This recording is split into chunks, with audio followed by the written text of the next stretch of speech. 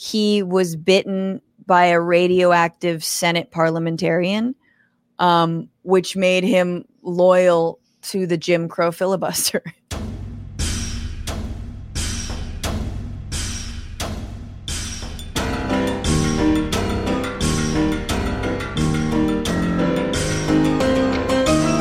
Hello, everyone, and welcome to the Bitch Room podcast. Once again, back at it on a Sunday evening or whenever you happen to be listening to this episode in the future.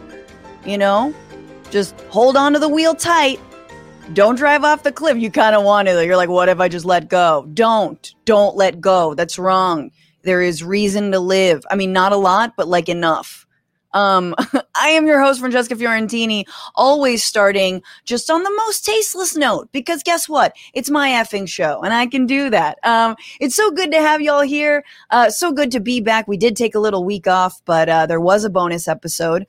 Well, I'll talk about that in a little bit. We have such a good show today. We're talking about just the worst Democrats. Just the worst Democrats ever. We're also talking about Trump's FUPA, because I knew you probably weren't eating anyway. So put down dinner and, let's get into it. We're also going to talk about the revolving door between the White House and high-level administrations and the corporate world. Why is there one? And how can we, put a little doorstop in it? Max Moran with the Revolving Door Project is going to be with us.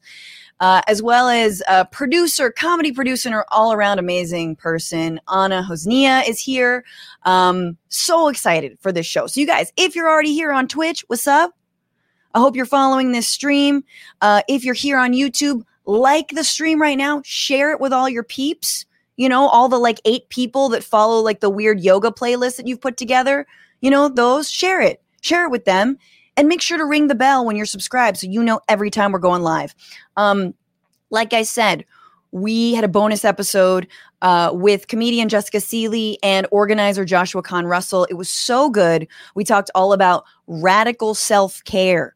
This is not just about buying crystals and hoping that does it. No, this is about actually holistically applying our ideas of revolution to our own lives, and changing the way we treat our own selves, getting out of the rat race, not treating ourselves like rats. You know what I'm saying? Those things. It was so good. It was so heartfelt. I spilled a lot of personal stories about my struggles physically with my body, with my life, with all the things.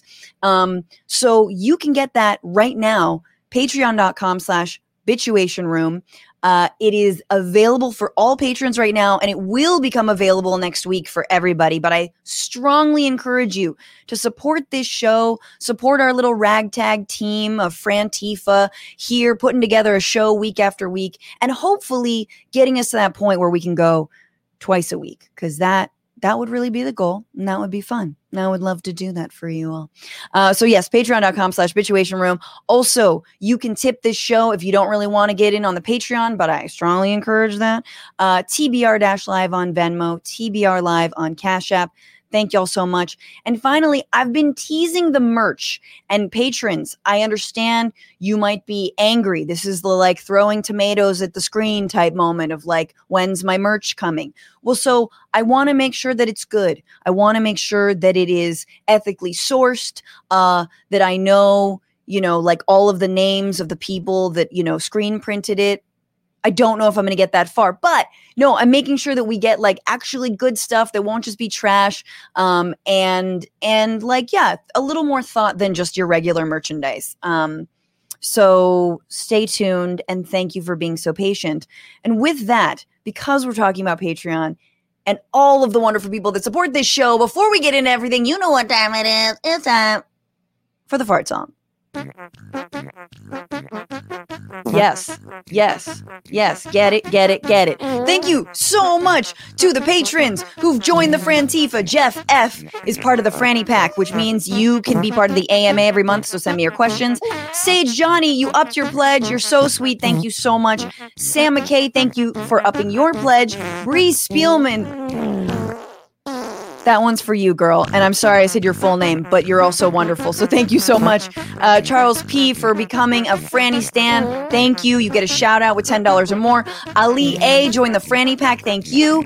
Big tippers, Michael A., Anna Marie, Karen K., Joseph L., Edgar C. is always coming through every week. You're so generous. Twitch subs, Thunderous Dragon gifted a sub. Brandy Lou gifted a sub. John99 subscribed for a month. Emerald Vulcan subscribed for 3 months. Maricopa subscribed with Prime. And Celine DM subbed with Prime. That's right. So if you have Amazon Prime, you can subscribe on Twitch using your, Bezos bucks or whatever the hell we're calling it. And that's tight. And we appreciate that. That means a lot. And let's just get into this, guys. It's been a couple weeks. What are you bitching about now? Have you gone out? Have you seen people? Are you mad about shaking hands again? I did a lot of that. Oh, a lot. Yeah. Well, I'm not hugging. I mean, especially if I don't know you, I'm not going to hug you. I'm over that. That was last week. I hugged like a bar back last week. And he was like, "What are you doing?" I was like, "I'm vaccinated." No, but let's let me share what I am bitching about, which is hang on. Oh, hang on now. Let me get all my ducks in a row. Bill Maher is once again proving how reactionary he is. The other day, he had a whole rant, his new rules, in which he basically just dumped on the idea of college as some kind of liberal invention. But of course, because it's a comedy show in the heaviest air quotes I can possibly muster, he is trying to spin this as somehow a really unique take. But I think I want a new segment on this show, which is going to be called OK Boomer, in which I talk about why Bill Maher is an out-of-touch boomer who should not have that show. So here's what he had to say about college. A third of students now spend less than 5 hours a week studying. And when they do, it's for their onerous magnum cum bullshit course load of sports marketing, history through Twitter, advanced racist spotting, intro to microaggressions, and you owe me an apology 101. Oh my God. By the way, that was the last, there's a show. So at the end of that, there's a shot of his guest, who is Chris Matthews, formerly of Hardball, Chris Matthews, who is just like, again, like every guest on Maher, is just kind of like uncomfortably laughing. Also, Chris Matthews, who lost his slot because he was like sort of serially sexually harassing some of the women who would come on his show. Anyway, the point is that, so, college students, all they learn about in college is racism and how to hate the white man. That is a reactionary right-wing take, y'all. Like, there is nothing unique about that. That is just what every single Republican around the country, from state legislatures to the federal level, have been talking about for months now. Oh, critical race theory. This is wrong. We should banish it from all schooling, right? Like, that is their talking point. There's nothing unique about that. Oh, you're so fragile because you believe that, the policing system is unjust, right? Like, it's again, super on brand Maher. And I just want to say, like, obviously he goes into the critiques about college, right? It is overpriced and he calls it a racket. I totally agree that college should not be a barrier to whether you are employed or employable or not. Obviously, we understand that even people with degrees are often struggling to find work, but it shouldn't be a referendum on college or higher learning. It's a referendum on why jobs that don't require a college degree should be better paid. You know what I'm saying? It's not like, I understand that the healthcare system in this country is broken, right? It is also a racket. But I'm not going around going like, because like, who needs to go to the doctor, you elitist snob? Oh, you're going to get that mole checked out? Oh, you've got cancer. You're going to detect it at an early stage. No, nobody's saying that, obviously. But that's exactly what he's saying. He's throwing the entire baby out with the bathwater because, again, he is out of touch and reaching and clawing for any kind of unique take that is mostly just reactionary once again. He's totally not a liberal. He's not a leftist. He's not like unique and indifferent and interesting. And by the way, Bill Maher went to Cornell, you guys, one of the most elite universities in the entire country. That's where he went. Do you think that people who work on his show, do you think his writers, do you think his producers could get where they've gotten without a college degree? Is he hiring people who just submitted a packet, and like, no, they didn't go to Harvard and they didn't write for whatever satire newspaper. No. He has the same dumb barriers to entry, right? So once again, just like, do we need to really go into Maher? But I this feels close to home for me because I am someone who believes in free college tuition, right? He goes on to dunk on that. Oh, free college tuition, you don't need that. That's some lib shit. What? Let me just remind y'all, and I've said this before in Newsbroke videos about anti-intellectualism. Authoritarians and fascists love anti-intellectualism. They don't want you to go get a college degree. They don't want you to think critically about anything. They want you to take like 2 months of civics and engagement in high school, most of which you were high through, and then send you out into the world so you can work at an Amazon packaging warehouse. That's it. Not saying that Amazon packaging warehouse job is not an okay job to have, but they should fucking pay people more for it. So anyway, supple minds are what authoritarians love. And Bill Maher is essentially jumping on that dumbass bandwagon like he always does all the fucking time. I'm so done with him. Ew. Anyway, that's been Okay Boomer.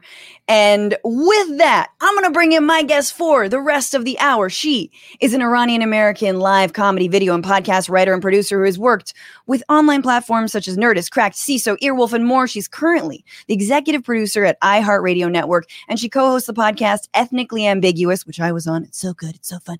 And you can find her every Tuesday night on Twitch for her stream, Deckheads, Chief Stews with Molly Lambert. Please welcome Anna Hossnieh. Hi. How are you? I'm okay. I'm like, why did I just get my heart rate up talking about an out of touch asshole comic that nobody cares about? I mean, that's what Bill Maher does. Yeah. He's just like pure annoyance built into a human, I don't know, trash can? I don't know. Yeah. He's not great. Yeah. No, he's bad. And again, I know I do this to my guests, but the worst part is the guests having to sit around pretending to laugh at his jokes that are bad. And like, he's got a writing staff. I take full responsibility for my bad jokes. You know what I'm saying? Yeah. Yeah. And I know someone on his writing staff and I think they're brilliant. And I'm like always surprised. I mean, I understand, sometimes you got to take a job, you got to survive, but then it's like, you're too good for this. Oh no, his writers are the only thing that like keep him alive. You know what I mean? Like he's clearly, and he reads everything like he's just read it for the first time and then he laughs at it. And it's like, yeah, buddy, because your writers are actually kind of good. Like you're just bad. Your takes that you're requiring them to write are bad, but like they're talented. Yeah. Any hoodle. Anna, what are you bitching about, girl? I mean, I feel like I've been bitching about this for the last, I don't know, how long have I been alive, but critically thinking, I would say about, how old am I? 31. About 19 years maybe, which is the fact that Palestine is under occupation of Israel still, and Free Palestine no longer trending. It's unfortunate. It's actually, can I swear on this? Yeah. It's fucking bullshit. Okay. I'm so, for 1 second, I get it. We're one of those societies where news moves so quickly. So we hop on something and we're like, oh my God, can you believe this? And then we're like, can you believe this other thing within a week later? But guess what? Palestine still occupied by Israel, will continue to be occupied by Israel unless we do something and figure out what's up with these politicians who continue to stand by Israel, which I don't understand. Do these people not read? I mean, they do, but clearly they choose to side with the Israeli government. But it's really fucked up, and I'm tired of constantly being reminded that like Middle Easterners, people from the Swana region, just matter less. Mm-hmm. Mm-hmm. Yeah. No, and even though I think there was definitely progress this war around, it is very sad to see how quickly it falls from headlines. I think one thing that grabbed me this week, and I was gonna bitch about it, but then I forgot about it until you mentioned Palestine and was like, oh yeah, did you know that the Republicans may pass a Capitol security bill to like protect the Capitol, you know, and like, you know, whatever from, you know, the insurrectionists that they helped to radicalize, and include additional funding for Israel's Iron Dome missile defense system within that bill. Now, that Iron Dome needs more funding. Based on what I've seen, it can block 90% of missiles shot towards them. What about that other 10%? We need billions for that other 10%. Like, we need an Iron Dome, though, also in the U.S. to just, like, block QAnon moms from, you know, storming the Capitol and, like, boat dads and shit. Like, where's our Iron Dome against the crazies? But anyway, that's, again, like, it back to normalization of, you know, our support for Israeli occupation. That is so common when it comes to American legislation, is just you sneak in all of these little line items. Oh, yeah, it was $10 million more to Israel. It's like, do they need any more? Do they? Yeah. And why is it in this? Why is it in like the American Families Plan? It's not. It's in a different bill, but I wouldn't be surprised. Yeah, it's on it. I know I shouldn't be shocked. I lived through 9/11. I lived through the Iraq War. I've been alive, you know, for the last 31 years. I've seen how it goes down, and it still shocks me to this day how it's impossible to get anyone to care about Palestinians. You know, yes, we as the younger generation are now fully radicalized and aware of what's going on and can understand like an occupation and an apartheid. But like, it's still not enough, you know, especially when, you know, the legislation doesn't care. The government doesn't care. Older folk are like, I don't know. I think it's Hamas. And you're like, oh my God. So it's grinds my gears, if you will, forever. Agreed. And I hope the squad actually can put something together here and at least block more money, some kind of weapons. I don't know, make good on all that. And I think we've got to keep on pressuring them to do so. But that's a good thing to bitchuate on, or bitch about, whichever verb you prefer. We got to get into this though. We're getting into the week. I forgot to do like a roundup of everything that happened, and the only two things that I wrote that happened were I think a boat, speaking of Palestine, a shipment, I believe I don't know what kind of shipment, but out of Oakland, the port of Oakland was shut down by the ILWU, which is the longshoremen's union there, in protest and in solidarity with Palestine. So that's dope as hell. Shout out to them and everyone who like woke up at 5 a.m. to go block that boat. That's amazing. So I got that, and I got Prince Harry and Meghan Markle just had a daughter named Lilibet. And that's the only thing, other two things that I think happened other than all these stories, because this is the week where.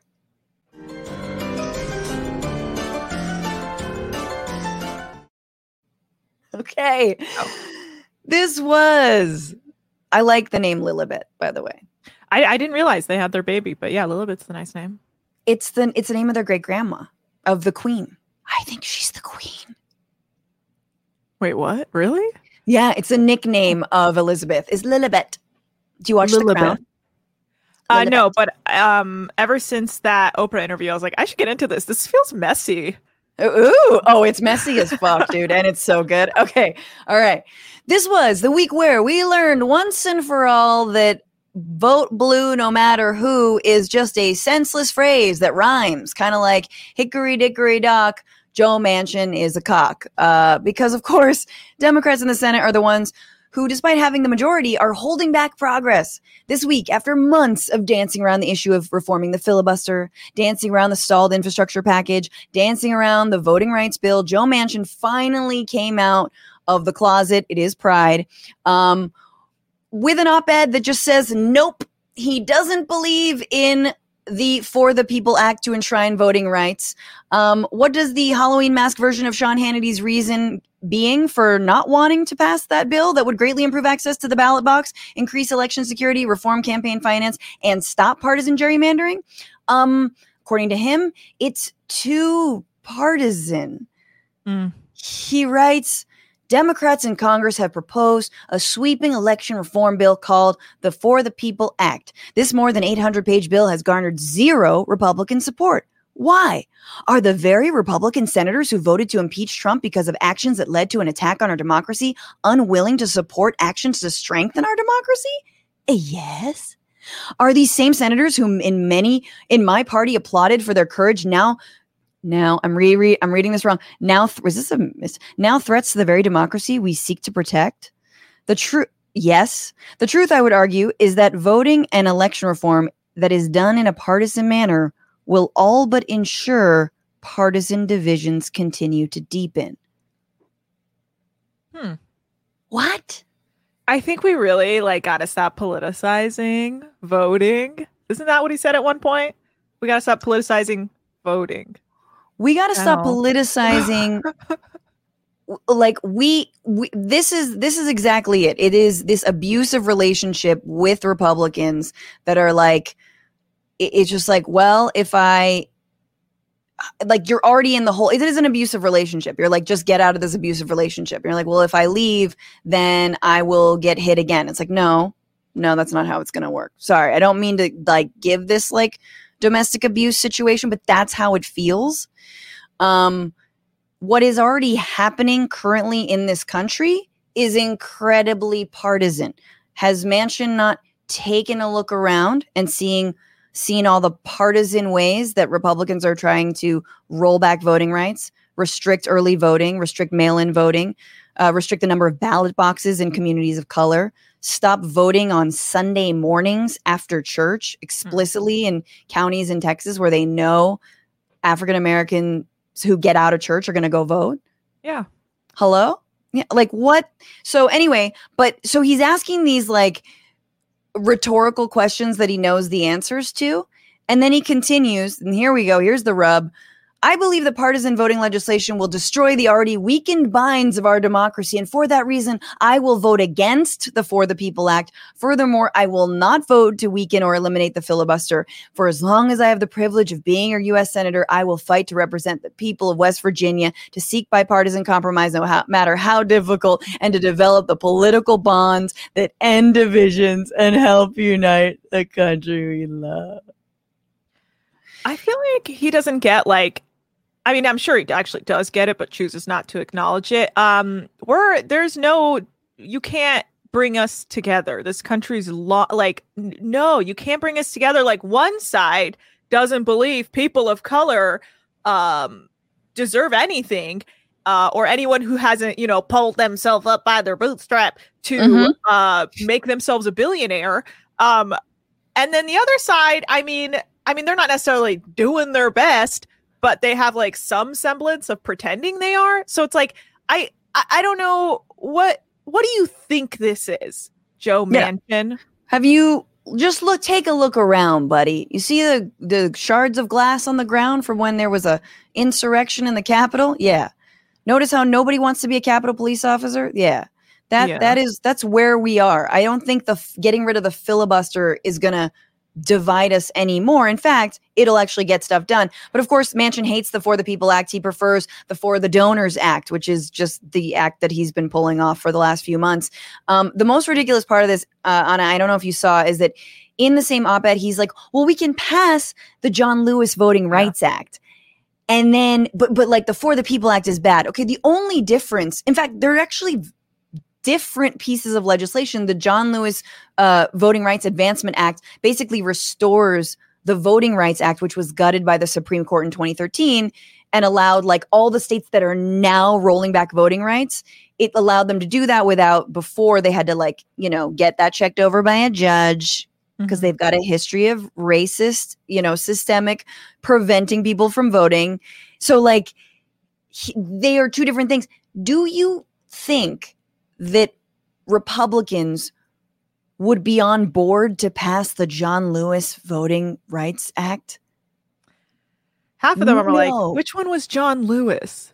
Yeah, half of them are, yeah, exactly, posting the wrong photo and like, yeah, my colleague John Lewis. Obviously, we're talking about the late Congressman John Lewis, but like, it is.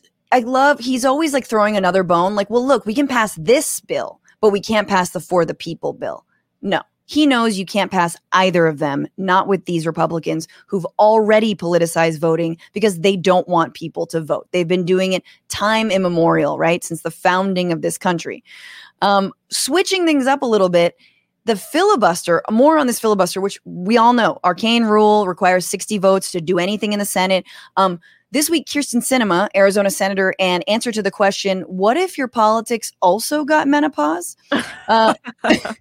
Explained why she's against reforming the filibuster. Listen to how she frames this.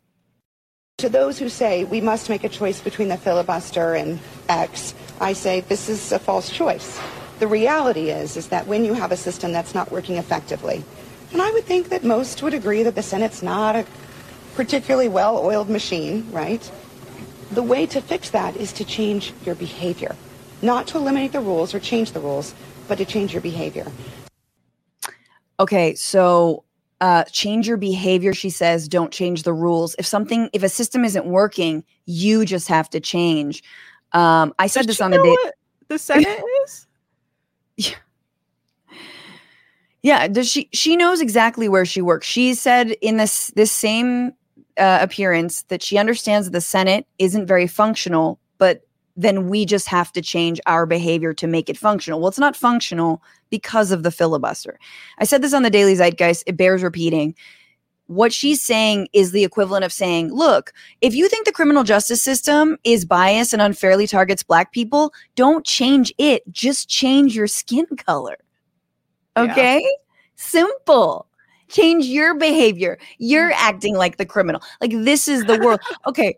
So then she gets asked by someone in the press person in the audience, basically like, okay, but do you understand the Jim Crow legacy of the filibuster? And here's her not hearing that at all. A lot of folks say that the filibuster is a relic of the Jim Crow era. Filibuster was not created as a tool to accomplish one thing or another. It was created as a tool to bring together members of different parties to find compromise and coalition. Just a little bit of a fact check. First of all, she completely didn't hear him. I know it was hard to hear for us, but he said, look, don't you know that Jim Crow, the filibuster has roots in Jim Crow? And she's just like, nope, I'm not. And then she goes on to talk about the founding fathers. Well, the founding fathers actually didn't have the filibuster in mind to do this, right? It was like a minimal little like parliamentarian step that was like, maybe it'll be easier if we just, end debate on it with with 60 votes instead of a simple majority. And then it got bastardized. Well, yeah, I also read a while back when I was really trying to, I've always known what a filibuster was. It's like you just talk to just like destroy any legislation you're trying to pass. But like, I was always like, why would who even thought of such a thing? Turns out they didn't. It like happened by accident. They just like forgot to like come up with something to be like, okay, and this is how we end. Yeah, they forgot to put when you create a calendar event and then you forget to put an end date, and you're like, it goes on forever. Yeah, you're like, I haven't done that show in years or whatever. That's what it is. Or like, that's not my. I don't. Whatever you have in your goddamn calendar, that's what it's like. They didn't put an end date to the filibuster. But I want to read two things. One is from Vox, just in case there was any questions about what the origin of the filibuster is. Two political scientists, Sarah Binder and Stephen Smith, identified every bill between 1917 and 1994 that they believe failed purely because of the filibuster. Among them, half were civil rights bills, including anti-lynching bills proposed in 1922 and 1935. And actually, only a few years ago, I believe, Rand Paul voted against an anti-lynching bill and filibustered it because some bullshit about it being used in the wrong way. Because sometimes lynching is good. What? Like, this is eventually passed. What? Okay. This is from the Washington Post. Foremost among filibustering senators in the 19th century were the pro-slavery faction led by John C. Calhoun of South Carolina, who exploited the Senate's lax rules of debate to block measures that threatened Southern white landowners' ability to depend on slave labor. So it has absolutely been used to uphold Jim Crow, to uphold segregation and second-class citizenship. I fucking hate the Senate, Anna. I just... Oh, really? I don't like the Senate. But they're doing such great work and truly saying things that make no sense, like Kristen Sinema. Because I don't know, what do you think her deal is? Do you think she's aware of what she's saying, or she just doesn't give a fuck? I mean, I think it's very much gloves off this week with both of those things. With Manchin coming out with the op-ed that's basically like, no, I'm going to be beholden to Republicans. Yeah. And Kirsten Sinema saying, no, there's no way we're reforming the filibuster. They're like, they've decided a long time ago they're going to work for their donors. Yeah. And whoever those, like, whether it's the fossil fuel industry, whether it's, Amazon is huge in Arizona. I don't even want to know, like the opensecrets.org shit that there's going to be about the amount of money that Sinema's campaign got from Bezos. Ugh. Which, by the way, subscribe on Twitch, dude. Divert those Bezos bucks to us and to Anna every Tuesday. Love Bezos bucks, guys. Come on, guys. I'm really trying to pull myself up in my bootstraps and become a billionaire off Twitch. So just hit me up. I want to go to another story that's a little still upsetting, but in a much more visceral way. This was the week where the obese gerbil buried in the pet cemetery came back to life, and it's not quite the same. That's right. Don Trump, that is Donald Trump, burst back onto the political scene since handily losing his re-election in November and leaving office with an insurrection.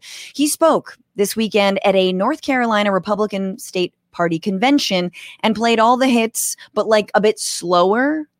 Just kind of like, like far less, like an AM FM radio, like slowly losing batteries, just like, brr, brr. Is it the scene in Space Odyssey? I think it's Space Odyssey where there's like a little, like, you guys tell me in the chat, there's like little radio and it's like, days. No, that's when Hal dies.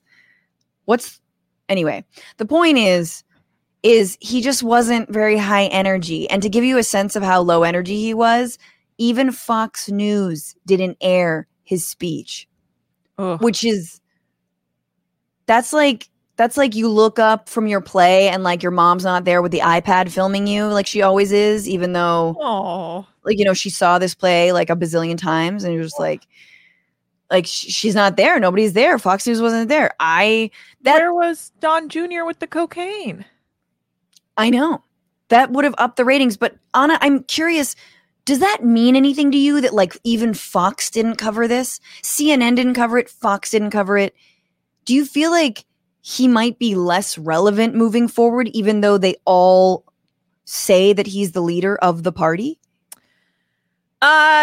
Kind of, yes. But at the same time, I don't trust anything that family does now that they're on Cameo. Like everything they do is like this weird slight where you just kind of have to keep one eye on them because you're like, what the hell are they doing now? Because like I really want them all to be taken down because of all the like fraud and just criminal activity they've, been up to for the last 100 years or however long that family's existed. Mm-hmm. But then things like this, like his blog, his weird, North Carolina talk, whatever, like, I had to look it up and I was like, okay. But like, I'm hoping, everything in my heart hopes that he's falling out of relevance. But then there's people in Senate who do and say wild things that I'm like, thank you for creating, literally like paving a path yourself for the Republicans to slowly, just like, and not even slowly, just like sneak right back in and lift this, idiot back to relevance. Totally. I mean, they will absolutely weekend at Bernie's Trump once again if they have to, and like move his mouth through his butt, or whatever, whatever it is. Yeah. They will do that, or they'll just like play another speech layered on top of that like him moving his mouth, because it's literally the same thing. But yeah, it feels a little significant that they didn't cover it. I bet you it's also because we're a few years out from a re-election. Mm-hmm. And even though he says he's going to be reinstated in August, as per the prophecy of Q, I don't think he's going to be. And I think Fox News knows he's not going to be. But you bet your ass they will cover his speeches in a couple of years, or in a year and a half. Yeah. Of course, the entire comeback was upstaged, perhaps by Donald Trump himself, and specifically his pants. That's right, guys. It appears that the former president either put on his pants backwards, wears diapers, or just has a massive fupa, or maybe all three. Take a look at this, and please put down whatever you might be eating right now. Yeah, thank you.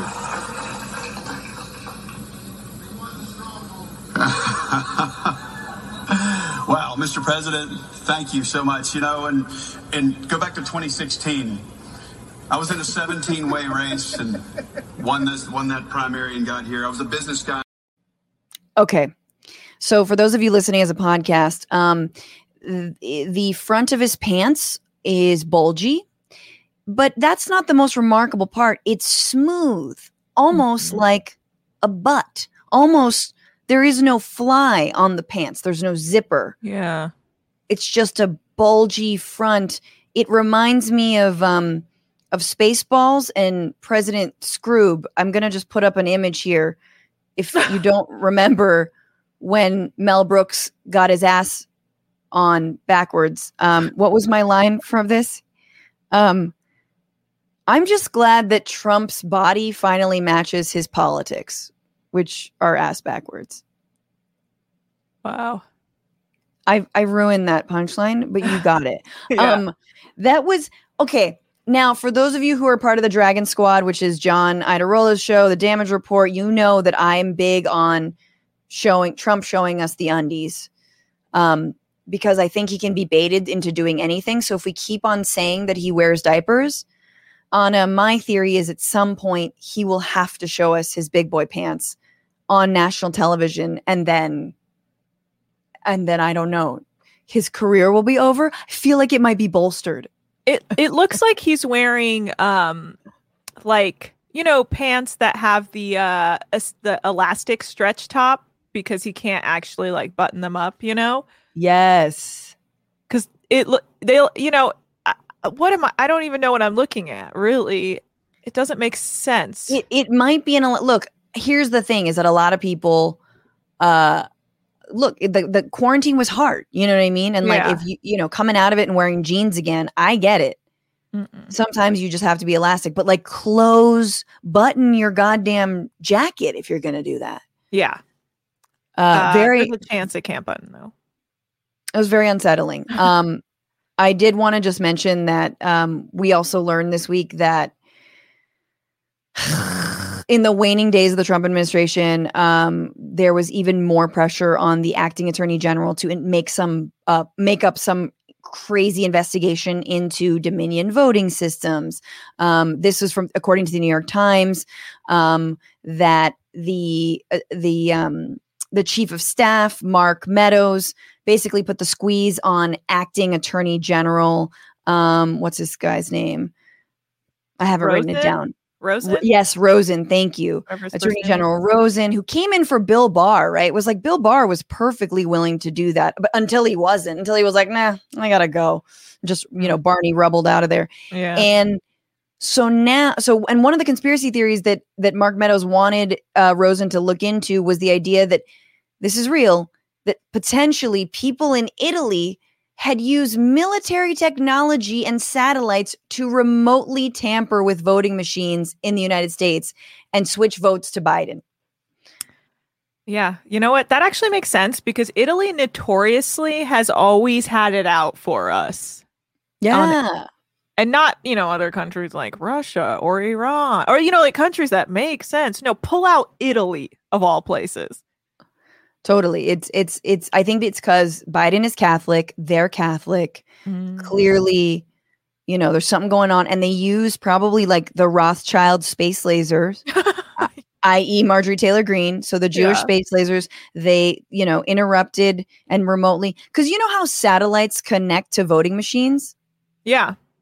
That's a known fact. Yeah. I've known that my whole life. Obviously, that was part of the 1 month of civics and engagement that I got in high school before I didn't go to an elite university, because fuck that noise. This is amazing, but yeah, we'll see. We'll see what happens to our good friend. I think it'll work. What will work? The backwards pants or the? No, I think the Italy theory clearly has legs. It's also wearing backwards pants, and they are going to run with it. And you know what? Godspeed to you guys. Hoping for the best, Mark Meadows, weirdo. As an Italian, I'd like to see you try. Come at us our food. Is this a conflict of interest to have you speaking about this? Questo è un conflitto di interesse. E tutti stiamo. Adesso we have to move on. I can't speak in Italian for that long. I can only speak in Spanish. We got to move on. We're going to skip our last story. Maybe I'll do it as a bonus at some point during the week. But we're going to get into all things that have to do with the revolving door between the politics world. I can speak like administrations, people in upper echelons of like, the commerce, chamber of commerce and shit like that. Once again, I can speak. And the corporate world, corporate lawyers, corporate lobbyists, all that good stuff. With my next guest, who is a research director of the personnel team at the Revolving Door Project, housed at the Center for Economic and Policy Research, CEPR, which is great. His work focuses on how corporate America seeks to influence the Biden administration when it comes to the executive branch personnel overseeing financial regulation, antitrust enforcement, and other key policy issues. His writing has appeared in The New Republic, The Intercept, and The American Prospect, among other outlets. Please welcome Max Moran. Hey, everybody. Thanks for having me on. Oh my God, Max. So happy that you're here to save us from Trump's FUPA. Anything to change the subject. Anything. Oh God, so gross. I did appreciate the Spaceballs reference. That was very fun. Yeah, I agree. Thank you. So good. Okay, so Max, tell us briefly like what the Revolving Door Project is and why you guys formed. Sure. So the Revolving Door Project is a group that basically tries to explain to progressives, to the media, to anyone who's listening, frankly, how exactly the executive branch of the government works. There's a lot of great people who do a lot of work in advocacy around the legislative branch. Some folks do work on the judiciary. We notice that there's basically this major absence for progressives trying to understand how the actual bureaucracy works, how things like, different cabinet departments and the FTC, the SEC, and so on work. And more specifically, how they often get corrupted or co-opted by the corporate interests that they're supposed to be regulating, supposed to be overseeing, and putting white-collar criminals behind bars. So we try to, first and foremost, explain how those processes work, and then especially to highlight how important it is to appoint people to lead those departments, because things often flow from the person at the top, who are independent, who are committed to the public interest, and who actually believe in this agency actually doing its job, instead of basically just being someone who is trying to extract handouts, extract giveaways, and lessen regulations and so on before they revolve back out into their next job. So that's a little bit about RDP and what we do. That's awesome. Yeah, I mean, I even just explaining it as I introed you, I was like stumbling, because you're really kind of a watchdog over the executive branch and all of these appointments and nominations. And obviously we know that like Trump's nominations were just bonkers. It was like the people who wanted to destroy the EPA get to be head of the EPA, like that, like literally clubbing a baby seal. Then you get to, like look out for the Arctic wildlife refuge or whatever the hell, so tell me about the current administration. Like, how does the Biden administration fare when it comes to cabinet members who have corporate ties, who were like former corporate lawyers? What grade would you give Biden? And maybe tell us about some of these folks who are in office now. Sure. So on the subject of grades, so around the 100-day mark, which is a couple of months ago at this point, we put out basically a report card for how we felt the Biden administration was doing in terms of reducing or minimizing influence from a bunch of different key industries, big oil, big tech, Wall Street, and so on. Our basic conclusion is that Biden is essentially... Look, Biden is basically the best president of our lifetimes on this thing, but that's because every other president of our lifetimes has been like so frankly horrible on these types of issues. There's no more corporate lawyers left to hire. Exactly. Like, you know, the bar is the floor. So Biden is like, you know, walking upright. He's not crawling, basically. We gave him overall a B- essentially on these issues. We think that he is basically making a very good faith effort to try to actually bring in public interest voices, bring in progressives, bring in people who are going to have a different perspective than this sort of neoliberal corporate technocracy consensus that we've all lived under for our whole lives. Those progressives and so on are a seat at the table. They are not controlling the space. They, like, you know, are often up against or have as advisors or people in other roles, folks who are sort of those classic revolving door types of figures. In part because some of those advisors and so on are people who clearly were setting themselves up to be like, you know, the next labor secretary who's going to bust unions, or the next treasury secretary who's going to give a lot of handouts to Wall Street and so on. The politics of this have very clearly shifted. And I also think that Biden, in good faith, wants to see himself as the sort of mediator of all these different factions within the Democratic Party.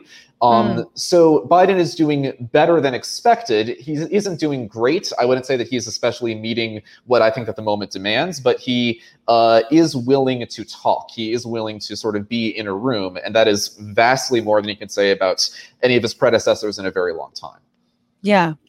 Are there any people who, that you, like, I was just looking at some of what Revolving Door Project has, like, on Instagram, like, talking about Lisa Monaco, who's deputy AG, and, like, Jonathan Sue, who represented, like, a Trump-supporting child molester, George Nader, if people remember that.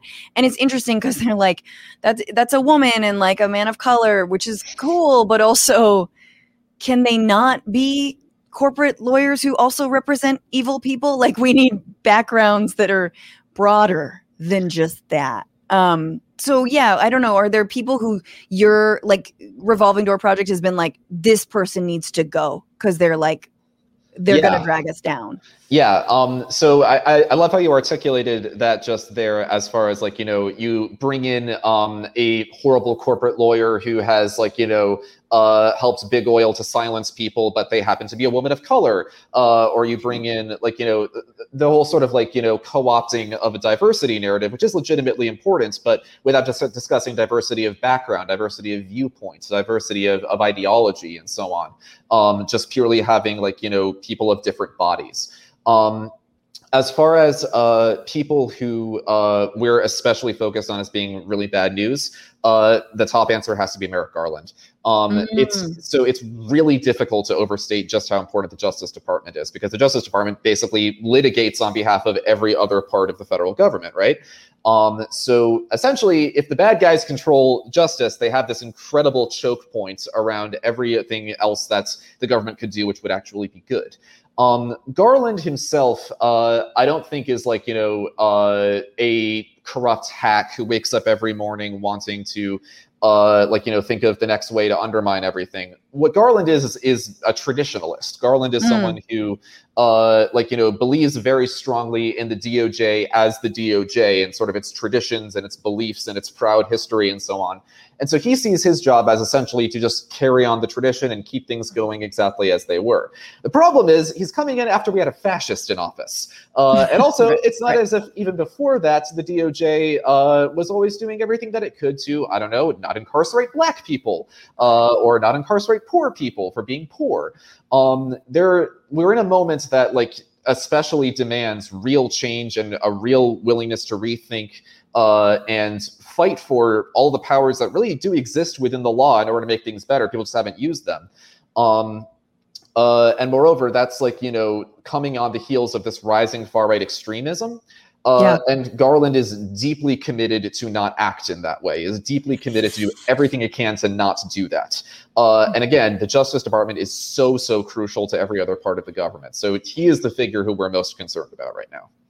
Wow. I did not know that. No, and you kind of like, he's such a sleeper, like Merrick Garland, because and yet Merrick Garland is such a good emblem of why middle of the road, mealy-mouthed politicians and like officials are useless at this point and this stage in our democracy, because Merrick Garland was Obama's centrist pick for the Supreme Court. That even him, as you're saying, the traditionalist, was completely blocked by a like runaway, like a right-wing movement that is the Republican Party. And it was Merrick Garland, and so he's been sort of built up, I think, in the mind of liberals and Democrats and even progressives as like, well, he must be actually really good. It's like, no, he's not. Yeah, he's professionally bland. His greatest strength is that he doesn't draw attention to himself, which is exactly the opposite of what you need right now. The point about how he was Obama's nice, quiet, middle of the road centrist pick who we thought that he'd get on the Supreme Court, and then McConnell didn't even give him a hearing, is a really great example, because that's really an example of the problems that he's bringing to the Justice Department, which is that it's this obsession with process. It's this obsession with doing things as they're supposed to be done. And as soon as someone, in this case McConnell, does something which is like technically not illegal, but is obviously not in the spirit of how things are supposed to do, then you just have no answer, because it's like, well, you can't break the rules right back, the rules in big air quotes. It's like, well, no, absolutely. You should be rethinking things. You should be stretching the limits. You should be pushing to do everything that you can. But that's just not how Garland sees things. That's just not in Garland's way of conceiving what the law is. Wow, he's like, just change your behavior. Precisely, exactly. If I could do it, you can too. Susan Bradley Scove on YouTube brings up a good point, which is potentially Garland being good at going after white supremacists. I don't know. Do you have any thoughts on that, or are more up on? I mean, we understand that the January 6th commission was voted down by Republicans, but will the Justice Department actually go after those who not only were part of the insurrection, but helped aid and abet it? I have my serious doubts. I think that, Garland, prosecuted cases around the Oklahoma City bombing and so on. And he's made very clear in his hearings and so on that he thinks that white supremacy is a serious problem. I don't think that he sort of conceptualizes how deep the roots of white supremacy go into the federal government, go into all layers of the different hierarchies we live in society. Law enforcement, military. Exactly. Yeah. Really emblematic example. I think it was just this last week. His Justice Department was pushing a judge to drop a lawsuit against Donald Trump and Bill Barr over when they tear gassed protesters at the Black Lives Matter protests last year, essentially because he was saying it would set a terrible precedent to be holding a president to legal account for something that he did in order to make the space safe for himself, even though he was tear gassing peaceful protesters in order to take a photo with a Bible upside down. So again, it's he thinks that he probably thinks white supremacy is a bad concept. I'm sure he is not a KKK member or anything like that. Sure. He's not really willing to look at the depth of the problem. So yeah. I guess I wanted to also ask you, so you gave Biden a B- when it came to sort of hiring only corporate lawyers, right? That it was a little bit better. What do you feel like the biggest industries are right now that have the biggest sway in government and at the executive level? It's a great question. I'd say that probably the most powerful industry in terms of controlling its niche, and the industry where we gave Biden the lowest grade would be the military contractors. It'd be the military industrial complex, defense departments and so on. Biden has really sort of kept going business as usual as far as the foreign policy fronts. On domestic issues, he has proven to be a little bit better than expected. But I think that like the problems with the military industrial complex obviously run a lot deeper than just purely the revolving door, but that is the industry which has the most control over its particular area. You also have big tech for being able to sort of sneak its people into like a lot of different parts of the executive branch. Most of the time, they're not in the top decision-making roles. They're again in sort of these advisory positions or like a few tiers down in the hierarchy and so on. Yeah. And Wall Street has been surprisingly chastened so far, but you do have BlackRock, one of the big asset managers, which isn't technically a bank itself, but it manages people's money. They have a great deal of power as well, and they've managed to get a fair number of their people into Biden's inner circle. Lastly, I just want to mention Steve Ricchetti, who is like the inner circle of the inner circle. He's one of the people who Biden talks to every day kind of thing. And his brother is quite literally a pharmaceutical lobbyist, as well as an Amazon lobbyist. Don't see any way this could possibly play out in a bad way at all whatsoever. So you don't choose your family, though, Max. Yeah. Wow. But if they could work for Amazon, that'd be kind of tight because they're probably rich. That's actually the most ideal situation. It's the most ideal. I wanted to ask, because one thing that your organization has been talking about is actually the Trumpers who are like still in office. Like, I think everyone remembers Postmaster Louis DeJoy, who I believe is still in office. Yes. In his position. Are there other Trumpers that you like want to name or point out, and like why hasn't there been turnover? Why haven't they been removed? So we actually have some pretty good news on that front just in the last couple of days. And I'm also going to take a little victory lap here. Our group had been advocating for changeover in, again, a little corner of the executive branch no one's ever heard of. It's called the Public Company Accounting Oversight Board. For some reason, it's pronounced peekaboo when in DC. I don't know why, but if you don't call it peekaboo, then people think that you're out of the loop. Basically, these are the guys who make sure that you don't have another Enron scandal. The guys who make sure that, like, when big companies are doing their accounting, doing their taxes and so on, they aren't just straight up lying to the public about how much money they're earning and what their debts are. Trump had, or technically Jay Clayton, who himself was appointed by Trump, just filled this board with the most insidery of the insiders, people who had no experience in this field whatsoever, people who are, again, just going to do whatever corporate America wants and are obviously and purely just in there to enrich themselves. Turns out that the peekaboo board members actually earn more than the president's, fun fact. But because we called a lot of attention to this and because we started just like, banging on pots and shouting and so on, actually, Gary Gensler, who is definitely one of the better appointees, he leads the SEC right now, fired William Dunkey, who is the guy who runs the organization. He's cleaning out that entire board. He's going to bring in a whole bunch of new people in order to try to actually get this part of the government to work a little bit better. I think it's a really illustrative example of what we do, because the thing is that the bureaucracy is so complex. These appointees are in such weird little places, but they're not used to public attention. They're not used to people calling them out, people exposing exactly what they do, and people openly shaming them. Bureaucrats are not used to the limelight. Politicians are used to having people shout at them all the time. Bureaucrats are not used to that. So there's a real opportunity to fight and to get real wins if you try to understand this stuff and if you try to fight for it. Don't you feel like that's something that Trump actually did, where people were like, I know who the postmaster is, like, I know who the deputy AG is. I know, like that suddenly, because he filled every position with lackeys, people were like, oh, that's kind of important. And they were all just like villainous and so egregious. When before they were more, again, status quo-y, Merrick Garland-y kind of careerists, and they weren't so awful that now they're facing some scrutiny.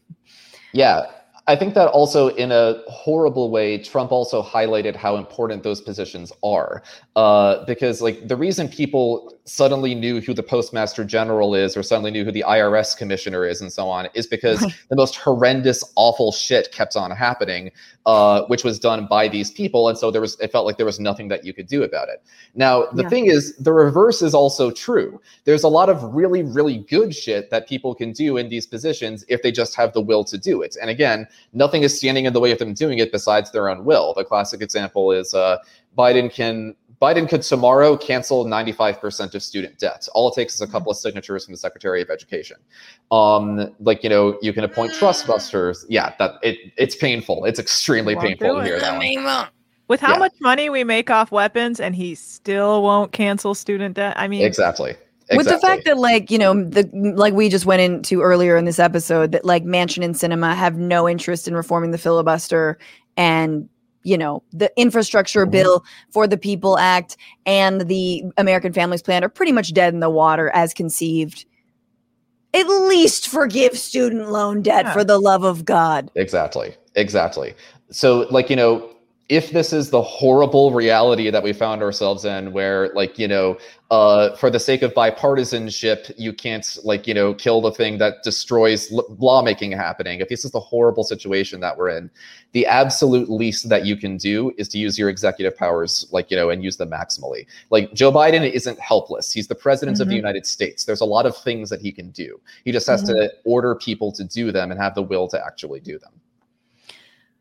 How do you guys conceive of long-term in an ideal world, whether there could be ethics standards, there could be again, diversity of background standards when it comes to appointments in terms of the executive branch? What are you guys pushing for? What do you want in an ideal, when AOC runs in the future and she wins handily? Oh, that would be a beautiful day. It's complicated. There's a lot of answers to that question. Sure. I think first and foremost, in terms of just playing defense against keeping bad people in, you need to, first of all, very much broaden our understanding of what the revolving door is, because for one thing, a lot of these revolving door people, as you mentioned, are lawyers. They are very good at finding loopholes, right? So for a long time, we have had to fight over trying to say we're going to ban corporate lobbyists from the White House. Yeah. And then all of a sudden those guys say, okay, well then I won't technically register as a lobbyist anymore. I'll do 95% of the work of a lobbyist. I'll be corrupting the system on behalf of corporations, but I won't technically register as a lobbyist. So now it's fine for me to go in, right? So you have to, first of all, have a better understanding of just how the influence industry works, how shadow lobbying, that's the technical term for that, works. Just in terms of playing defense and keeping that kind of stuff out. In a bigger picture, I think, first of all, we would want just a much stronger civil service in the first place. We would want, civil service jobs that are, good union jobs in the first place. And have it be much more normalized to promote from within, promote people who have actually dedicated their lives to doing some sort of good through the work of government. And we would also want, for appointees, we want fewer appointees overall. It's insane how many appointees we have in our system. But the appointees that we have, it should be more normal and more just common for community leaders to become appointees. People who are, if you're a housing justice advocate, why can't you run HUD? If you're an environmental activist, why can't you run EPA? If you're someone who has dedicated your life to, understanding the laws behind this, but also just understanding and conceptualizing how this stuff works, you are better qualified for that, I would say, than, some corporate lawyer or some politician's cousin who they have to give a job to or something like that. Yeah. We should I mean, I talk about nepotism in the media all the time, but it ain't nothing compared to what it's like in DC, or maybe it's worse in media. I don't know. Yeah. Yeah. They're like, that's my boy. He was the CEO of this corporation that cuts down trees for fun. Mm-hmm. He should run the EPA. Yeah. No. And you're like, yeah, that's my boy. Exactly. That doesn't make sense. One question I have is could we instate a grace period after someone serves in government so that they can't actually immediately go into, let's say, being Amazon's PR and policy chief like James Carney is. Our good buddy Jay. Our good buddy Jay. I know. I why did I write James? I guess that's his real name. It's Jay. But so Jay Carney was obviously Obama's press secretary for a long time, and he was back in the news because of Amazon's like horrible anti-union campaign, right? And union busting. And I was like, oh, I know that name. What the fuck? Like, just what are people supposed to do when they leave? Like Jen Psaki was like, I'm gonna leave, but I'm probably gonna just dedicate my time to my family. Like, why don't I buy that? Why do I feel like you're gonna start working for Apple tomorrow? You know what I mean? Like, that's all. Like, it goes the other way around, and I know that's why you guys call it the revolving door, but it seems just as insidious given the amount of power that also corporations have in this country. Oh, of course, because also, like, you know, Jay Carney got that job because he can call up Obama, or he can call up Biden, or, like, you know, they'll take his calls. That's the only reason that he has that job. You know, so actually that Jay Carney is a great example, not one that I ever thought of, but a great example of what I'm talking about as far as broadening our understanding of how the influence industry works. Because technically we do already have what are called cooling off periods, which is that if you're a political appointee, you can't go lobby. I think it's for like 2 years or so on. Problem is, something like the press secretary isn't in the cabinet. The cabinet is a very narrowly defined group. Got it. Something like the press secretary or I'm sure not the head of the NEC would have like a cooling off period, like, you know, because again, the executive bureaucracy is so complex, and a lot of the times all these different groups form, all these different councils and so on form in part to get around rules like that in order to make up something new, which, like, you know, is where a lot of the actual power is being wielded now, but doesn't technically apply to whatever the last set of rules around transparency and disclosure were, the last set of rules around ethics were, and so on. So again, you have to take a step back and, you know, think through in a broad sense, how does power work here? How does influence work here? And thus, what are we trying to curb? I have a pitch. What if, now this is going to be so out of control, you guys will be like, you're crazy. What if people who worked in these positions, these appointees, were only allowed to work in public sectors moving forward and couldn't work in any private sectors, thus kind of narrowing out the people who do want to move it? Like, you know, come on, let's be real. We all kind of know what we're doing. When you get a job, you know the influence and power that job can create for you, and then you can pivot that into whatever. So what if we said you can't go into a private sector after you do this job as like a rule, and public then it servant for life? Yeah, it weeds out the people who have like these kind of plans to be like, well, I'll go do this, then I'll go work at Amazon. And also, you know, what's a nice wild? That's not wild at all. I think that's a great idea. You know, what's also a nice byproduct of that is, you know, a bunch of extraordinarily ambitious sociopaths, who are the people who want to get these types of jobs. All of a sudden, they can't get rich in the private sector. The only thing they have access to is the public sector. All of a sudden, you're never going to see the public sector winnowed out ever again, because these people they'll never leave. These people want to still have power, right? They want to still have money. And so, like, you know, I don't like the idea of trying to hack the fact that, like, you know, our large amount of our government is run by, like, you know, power obsessed, ambitious psychopaths.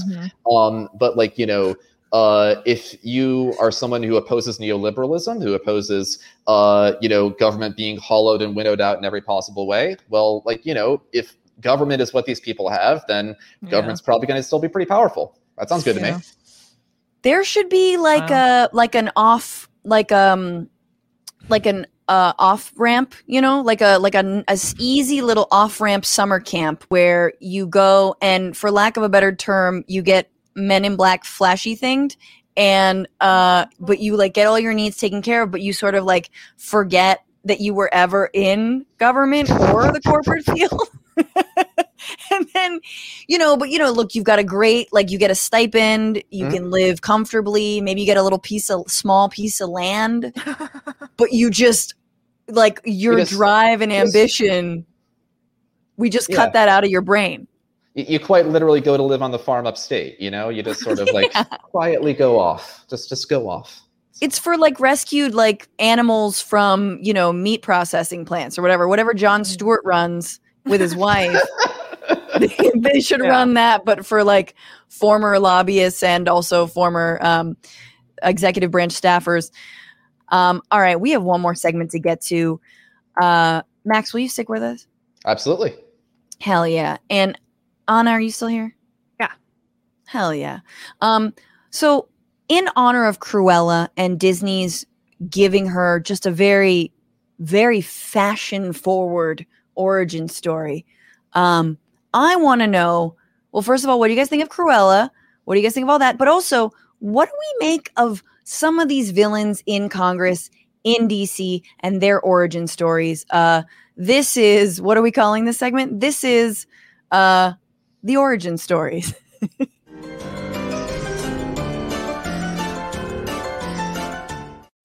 All right. Okay. So I liked Cruella, but I will say I don't want them to do this to Ursula because, as I tweeted, I want a bad bitch to be born bad. Sometimes a bad bitch is just bad, and that's okay. Like, Ursula's been bad. Don't take that from her. I don't need any sympathy for her. I already like her as a villain. Did you guys feel as strongly as I do about Cruella? I mean, I don't buy it because I think Cruella is an unreliable narrator. Because if my parents were murdered by a dog, I would not choose to, I don't know, wear that dog or continuously remind myself of that dog. Totally. Okay, so I haven't seen it yet, but if her backstory is literally she hates dogs because her parents were murdered by a dog, that is I mean, it's just the silliest, Batmaniest, I mean, I love Emma Stone, don't get me wrong, but I'm sorry, that's just ridiculous. That's really funny. We all basically were like, oh, what's it gonna be? Like, her parents were murdered by a dog, and then one of the first scenes is just like, arr, arr, arr, arr, and that's exactly what happened. Interesting. Yeah. But it is very good. It's long as hell, but it is good. It's fun. But I want to know, and I feel like, Max, you know the actual origin stories of some of these people. But okay, here's my origin story for Joe Manchin, senator from West Virginia. I think he was bitten by a radioactive Senate parliamentarian, which made him loyal to the Jim Crow filibuster. And he can't get it out. I love process, like that. He just turns into that. I don't know. Any other ideas about Joe Manchin's origin story other than being a Halloween mask of Sean Hannity, as I mentioned earlier? Exactly I think that's actually, to extend on that, I think he was potentially bit by one of those kids on Buck Wild, the MTV show that lasted for one season, because I don't know if you guys know this, but he's the reason it got canceled. He didn't like that it was a bad look for West Virginia. So he called whatever his executive buddies at MTV and asked for them to get rid of the show. So I don't know. Yeah. It made you make West Virginia look bad. I know. I'm Seriously. sorry. You're the only Democrat who can get elected there. You think West Virginia is getting a bad look from an MTV show? Yeah. So my origin story for him is going to tie into the thing that I have like a personal vendetta against him for. Okay. So fun fact about Joe Manchin: his daughter is the CEO of Mylan, which is the company that makes EpiPens. I have a food allergy and I have to buy EpiPens every year. They are extremely expensive. Oh my God.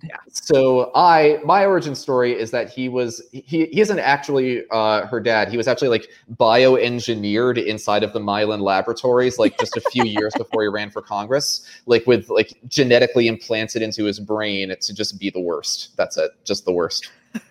My God. Then there you go, right there. We're like, I guess the donors, I guess just your daughter who's like, we can't possibly, I mean, I don't even think lowering prescription drugs. I mean, how many times have we heard that phrase? I have yet to see a Democrat make good or a Republican make good on that promise to lower prescription drugs. But anyway, that's sickening and makes a lot of sense. Okay. Senator Kyrsten Sinema. My origin story. So I think when she was at a tender age of 13, wearing nothing but Claire's accessories and Hot Topic outfits, she fell into a vat of Chanel number 5 and then just emerged as a raging elitist. And she's the Dark Knight of the status quo. I accept that.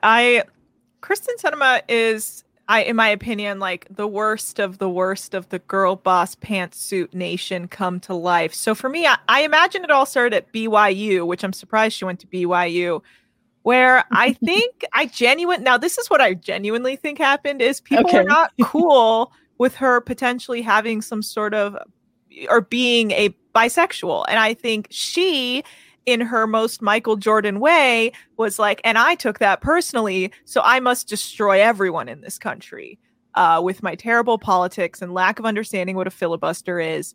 Yes. And then I'm just going to wear like cool glasses and rings and be like, I'm edgy, but I'm also slowly destroying you, because that's what a good girl boss does. Yeah, that would, it is Pride Month. So I'm like, man, we gotta fully embrace bisexuality and pansexuality and everything, just so we don't create another, Kirsten Sinema. Yeah, exactly. So I stand by that. I like that origin story. Max, any ideas? Any ideas on what makes this person tick? I think she's purely driven by resentment about no one having any idea how to spell her name. Where does the R go? Is there a Y? Is there an I? How do you, where do the pieces go? I don't know. Is it Kristen or Kirsten, as Anna and I are differing on? I think it's Kirsten Gillibrand, but Kristen Sinema, but I might have that backwards. I don't know. That's very upsetting. And I think you're also right. Kristen Sinema, Kirsten Gillibrand. Also two different people. Yes. Mind-blowing. I just have another one, but I'm also curious what you guys have. But mine is Ron DeSantis, who, once again, his star is rising. We're talking about Trump's star kind of falling. I feel like DeSantis is going to be a villain for a very long time and is not going to go anywhere and scares the hell out of me.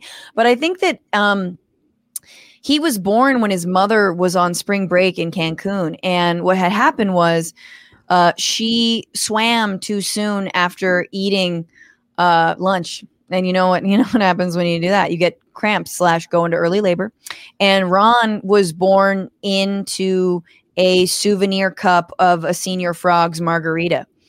And that is how he became who he is today. So I'm just saying, guys, don't swim right after you eat, because you can birth a Ron DeSantis. That makes sense. Yeah. I feel like that's just common knowledge a little bit. One person I was thinking of was Mitch McConnell, who I know suffered from polio as a kid, which you would think would make someone more empathetic to, let's say struggles around healthcare and access to, accessible pharma and meds. But Max, the actual origin story of, sadly, somehow how Mitch McConnell became so disgusting. How does it go, man, Moran? You know how he never actually said anything when he's talking like this? It's the most disgusting thing I ever seen in my goddamn life. It's a very good impression, gotta say. Solid dude, I practice this in the mirror multiple times. For my now fiance is like, please stop. Do not ever. No. It actively scares him, but I'm so scared of that. So Matt Moran, explain what is my origin story? You gotta throw in some turtle. So unfortunately, the origin story for Mitch McConnell is not all that interesting. It's just that, again, he's a complete psychopath. There's a great short book by Alec McGillis, great ProPublica reporter, called The Cynic, which is his attempt to answer this exact question. How did Mitch McConnell get to be this way? And it's a short book because, again, the answer, unfortunately, is pretty straightforward, which is just that he's obsessed with power. When he was rising up in Kentucky politics, I believe he was like a state official in the Republican Party. He was actually surprisingly moderate. He was he was actually had very strong votes on abortion rights. He was very, very strongly pro-choice at the time. What do you know? Yeah, he was pro-union. He got endorsements from some unions. And actually, of all things, he supported strong campaign finance rules. He supported strong restrictions on campaign finance disclosure.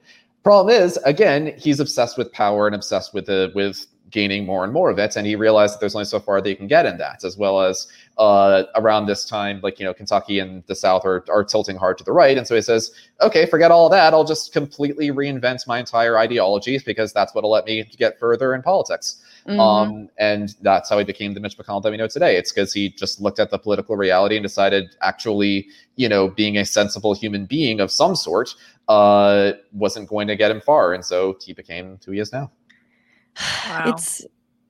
It's the same. I mean, again, I always hearken it back to the media because it's my only frame of reference of being like, oh, it could just be easy for you if you parrot Republican, far right, and racist talking points. I mean, you have to take down all the mirrors in your house, but you just give the people what you think they want, their id, their awfulness, play into that, and you get a bunch of corporate money. And you don't have to do any intellectual, like, heavy lifting. Oh, this is fucking easy. Just do that, Obviously, then people have got morals and principles. Kristen Gillibrand, I don't even want to think about how to say her name. She was, like, part of the Green Party early on, which is a whole digression. We can talk about the Green Party. But, like, she really fell from grace. She really, like, yeah, she was an anti-Iraq war activist. That's right. That is exactly right. My God. Max Moran, you're wonderful. Thank you so much for being here. Where can people find you and your work? Thanks for having me on. Really appreciate it. You can find us at therevolvingdoorproject.org. That's therevolvingdoorproject.org. And I am at Max Moran High on Twitter. Hell yeah. Everybody follow Max and also follow Revolving Door Project. Like I said, very good Instagram presence. I'm feeling it. I'm very much feeling that, keeping us all in the loop. And I'll pass your compliments on to our intern. Okay, sounds good. Tell them that I need help. All right, Max, take very good care. And Anna Hossnieh, God damn it. That's okay. Anna Hossnieh. How can people follow your work? I'm at Anna Hossnieh on Twitter. You can follow me there to keep up with all my work. And yeah, you can check out my podcast, Ethnically Ambiguous, on the iHeartRadio network. And you can check us out every Tuesday night on Twitch on the show Deckheads Chief Stews that I host with Molly Lambert. So check that out. So fun. So cool. Which is all about... It's all about... decks? It's all about building decks. No, it's about Below Deck, which is the Bravo show, and then also basically all of Bravo universe. We just watch a lot of TV and talk about it. Nice. Is this where they're like all drunk and we're like made to fight and stuff? And they're like, there was like some big scandal. There was like some scandal on that was Love Boat that there was a big scandal on. Yeah, no, it's just people who work below deck on like fancy super yachts. Oh, got it. Oh, okay. So it's like Downton Abbey. It's like the Downton Abbey of boats, but like reality. Yeah. And you get to meet some very interesting rich characters who are all truly monsters.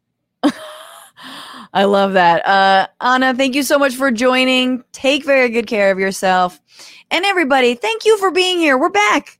We back. There's going to be a few hiccups in the next few weeks of our scheduling.